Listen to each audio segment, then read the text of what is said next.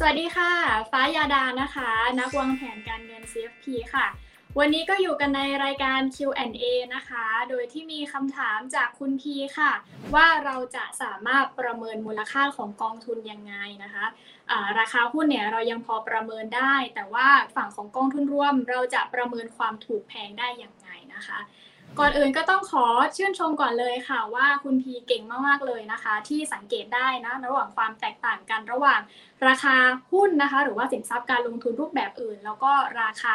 กองทุนนะคะว่าจริงๆแล้วเนี่ยมันมีความแตกต่างกันนะคะนั่นก็คือถ้าเป็นในฝั่งของราคาหุ้นเนี่ยมันอาจจะยังสามารถประเมินได้นะคะเพราะว่า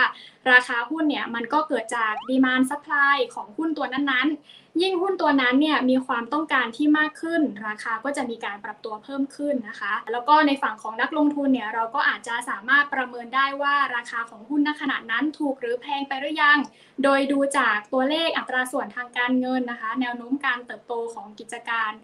กำไรที่กิจการอาจจะสามารถได้รับหรือว่ากระแสเงินสดนะคะก็อาจจะทำให้เราเนี่ยสามารถประเมินได้ว่าราคาหุ้นในณเวลานั้นมันถือว่าแพงเกินไปแล้วหรือยังเมื่อเทียบกันกับการประเมินมูลค่ากิจการในอนาคตนั่นเองค่ะแต่ว่าในฝั่งของราคากองทุนรวมนะคะมันจะแตกต่างกันไปโดยสิ้นเชิงเลยค่ะถึงเราจะเรียกมันว่าเป็นราคากองทุนนะคะแต่ว่าในความเป็นจริงแล้วถ้าจะให้เรียกให้ถูกต้องที่สุดเนี่ยก็ต้องเรียกว่ามันคือตัวเลข NAV ต่อหน่วยนะคะซึ่งตัวเลขตรงนี้เนี่ยมันก็จะมาจากการที่เรานำสินทรัพย์สุทธิของกองทุนนั้นๆนะคะมาหารด้วยจำนวนหน่วยลงทุนของกองทุนนั้นค่ะก็จะเห็นได้ว่าถ้าเป็นในฝั่งของ NAV สุทธิต่อหน่วยลงทุนแล้วนะคะมันจะเป็นตัวเลขที่ทำให้เราสามารถประเมินได้นะคะว่าในตัวกองทุนนั้นเนี่ยมีการสะสมสินทรัพย์สุทธิเป็นจำนวนเท่าไหร่แล้วบ้างแต่ว่าจะไม่ใช่การบอกความถูกหรือว่าความแพงของกองทุนรวมนั้นๆค่ะอาจจะยกตัวอย่างนะคะอย่างเช่นว่าถ้าสมมติว่าเราเนี่ยลงทุนในกองทุนรวมที่เป็นกองทุนรวมที่มีนโยบายจะลงทุนให้ได้ตามดัชนีเซ็ต50อยู่2กองทุนนะคะเป็นกอง A แล้วก็กอง B แล้วก็เริ่มต้นในเวลาพร้อมๆกันเลยนะคะด้วยจำนวนเงินลงทุนเท่ากันก็คือ 1,000 บาทสมมุติว่ากอง A เนี่ยมี NAV ต่อหน่วยนะคะอยู่ที่100 บาทแล้วก็กอง B เนี่ยมี NAV ต่อหน่วยอยู่ที่20 บาทนะคะก็จะเห็นได้ว่าจากเงิน 1,000 เท่ากันเนี่ยเราอาจจะซื้อกอง A ได้จำนวน10หน่วยนะคะแล้วก็อาจจะซื้อในฝั่งของกอง B เนี่ยได้จำนวนเป็น50หน่วยนะคะฟังดูเผินๆก็อาจจะรู้สึกเหมือนกับว่าถ้าอย่างนี้กอง A น่าจะกำลังแพงกว่ากอง B แน่เลยนะคะแต่ว่าถ้าสมมติว่าเราเนี่ยได้สังเกตไปในฝั่งของการลงทุนที่เกิดขึ้นนะคะก็จะเห็นได้ว่าทั้ง2กองนี้ลงทุนในสินทรัพย์เดียวกันเลยนะคะนั่นก็คือดัชนีเซ็ต50ซึ่งต่างก็มีทิศทางในการเติบโตนะคะที่เหมือนกันนะคะในขนาดที่เท่ากันด้วยก็จะเห็นได้ว่าถ้าวันนึงการลงทุนใน2กองนี้มีการเติบโตขึ้นนะคะนั่นก็คือดัชนีเซ็ต50สมมติว่าบวกไป 5% กองทุนรวมทั้ง2กองก็จะมีแนวโน้มเติบโตอยู่ที่ประมาณ 5% ด้วยเช่นกันนะคะเมื่อคำนวณกลับมาเป็นผลตอบแทนที่ได้จากการลงทุนเนี่ยก็จะนับว่าได้ผลตอบแทนเพิ่มมาอยู่ที่ประมาณ50 บาทเหมือนกันเลยนะคะก็จะเห็นได้ว่าในฝั่งของการลงทุนในกองทุนรวมเนี่ยผลตอบแทนนะคะที่เราสามารถคาดหวังได้จากส่วนต่างของ NAV สุทธิที่มันมีการเพิ่มขึ้นมันก็จะมาจากอัตราการเติบโตของสินทรัพย์สุทธิของแต่ละกองนั้นๆนะคะดังนั้นถ้าเราจะถามถึงความถูกแพงก็ต้องมาดูว่ากองทุนที่เรากำลังจะลงทุนเนี่ยมีอัตราแนวโน้มในการที่จะเติบโตเนี่ยเป็นยังไงบ้างนะคะถ้ามีแนวโน้มในการที่จะเติบโตในอัตราที่สูงราคาที่เราเข้าซื้อในณวันนี้ก็จะเป็นราคาที่ถูกเสมอแต่ถ้ามีอัตราการเติบโตที่น้อยนะคะหรือว่าอาจจะไม่เติบโตหรืออาจจะถดถอยลงด้วยซ้ำแบบนี้เนี่ยราคาที่เราเข้าซื้อก็จะเป็นราคาที่แพงเสมอเช่นกันค่ะ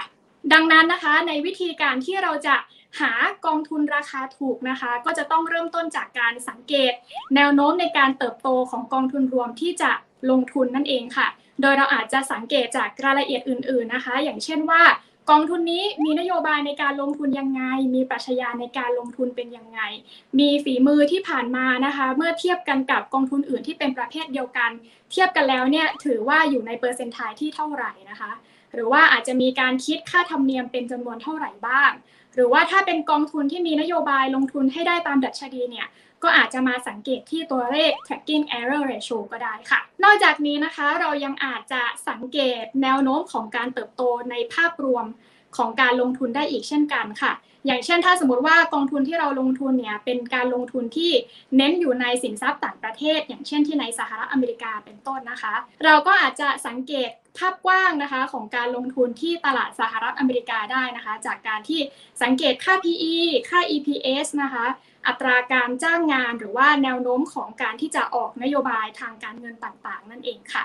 ก็อย่างไรก็ตามนะคะการที่เราติดตามสภาวะตลาดโดยภาพกว้างนี้อาจจะเป็นตัวที่สามารถประเมินการเติบโตได้เพียงแค่ส่วนหนึ่งนะคะเพราะว่าในบางครั้งเนี่ยสินทรัพย์ที่ลงทุนในกองทุนรวมจริงๆก็อาจจะไม่ได้จำกัดเฉพาะสินทรัพย์ในตลาดการลงทุนนั้นๆเพียงอย่างเดียวนะคะแล้วก็ผู้จัดการกองทุนเนี่ยเขาก็อาจจะมีการสับเปลี่ยนพอร์ตการลงทุนมีการปรับพอร์ตการลงทุนอยู่เสมอนะคะที่อาจจะทำให้ตลาดโดยภาพกว้างอาจจะไม่สามารถสะท้อนฝีมือของกองทุนรวมได้ทั้งหมดนั่นเองค่ะกลับมาตอบคำถามของคุณพีกันอีกครั้งนะคะว่าเราจะรู้ได้ยังไงว่าราคากองทุนที่เราได้เข้าซื้อเป็นราคาที่แพงเกินไปแล้วหรือยังนะคะก็อาจจะต้องกลับไปดูที่เป้าหมายการลงทุนของคุณพีก่อนเลยค่ะว่าตั้งระยะเวลาของการลงทุนไว้ที่เท่าไหร่นะคะแล้วก็จากระยะเวลาตรงนั้นเนี่ยเราได้ประเมินสภาวะตลาดโดยรวมประกอบกันกับฝีมือนะคะในการบริหารจัดการกองทุนของกองนั้นแล้วมองว่ามีทิศทางแนวโน้มในการเติบโตเป็นยังไงบ้างนะคะถ้าสมมติเรามองเห็นแล้วว่าภายใต้กรอบระยะเวลาในการลงทุนของเรานั้นเนี่ยกองทุนมันอาจจะไม่สามารถเติบโตนะคะหรือว่าอาจจะเติบโตในทิศทางที่ถดถอยลงราคาที่เราเข้าซื้อก็จะเป็นราคาที่แพงเกินไปที่จะลงทุนเสมอค่ะ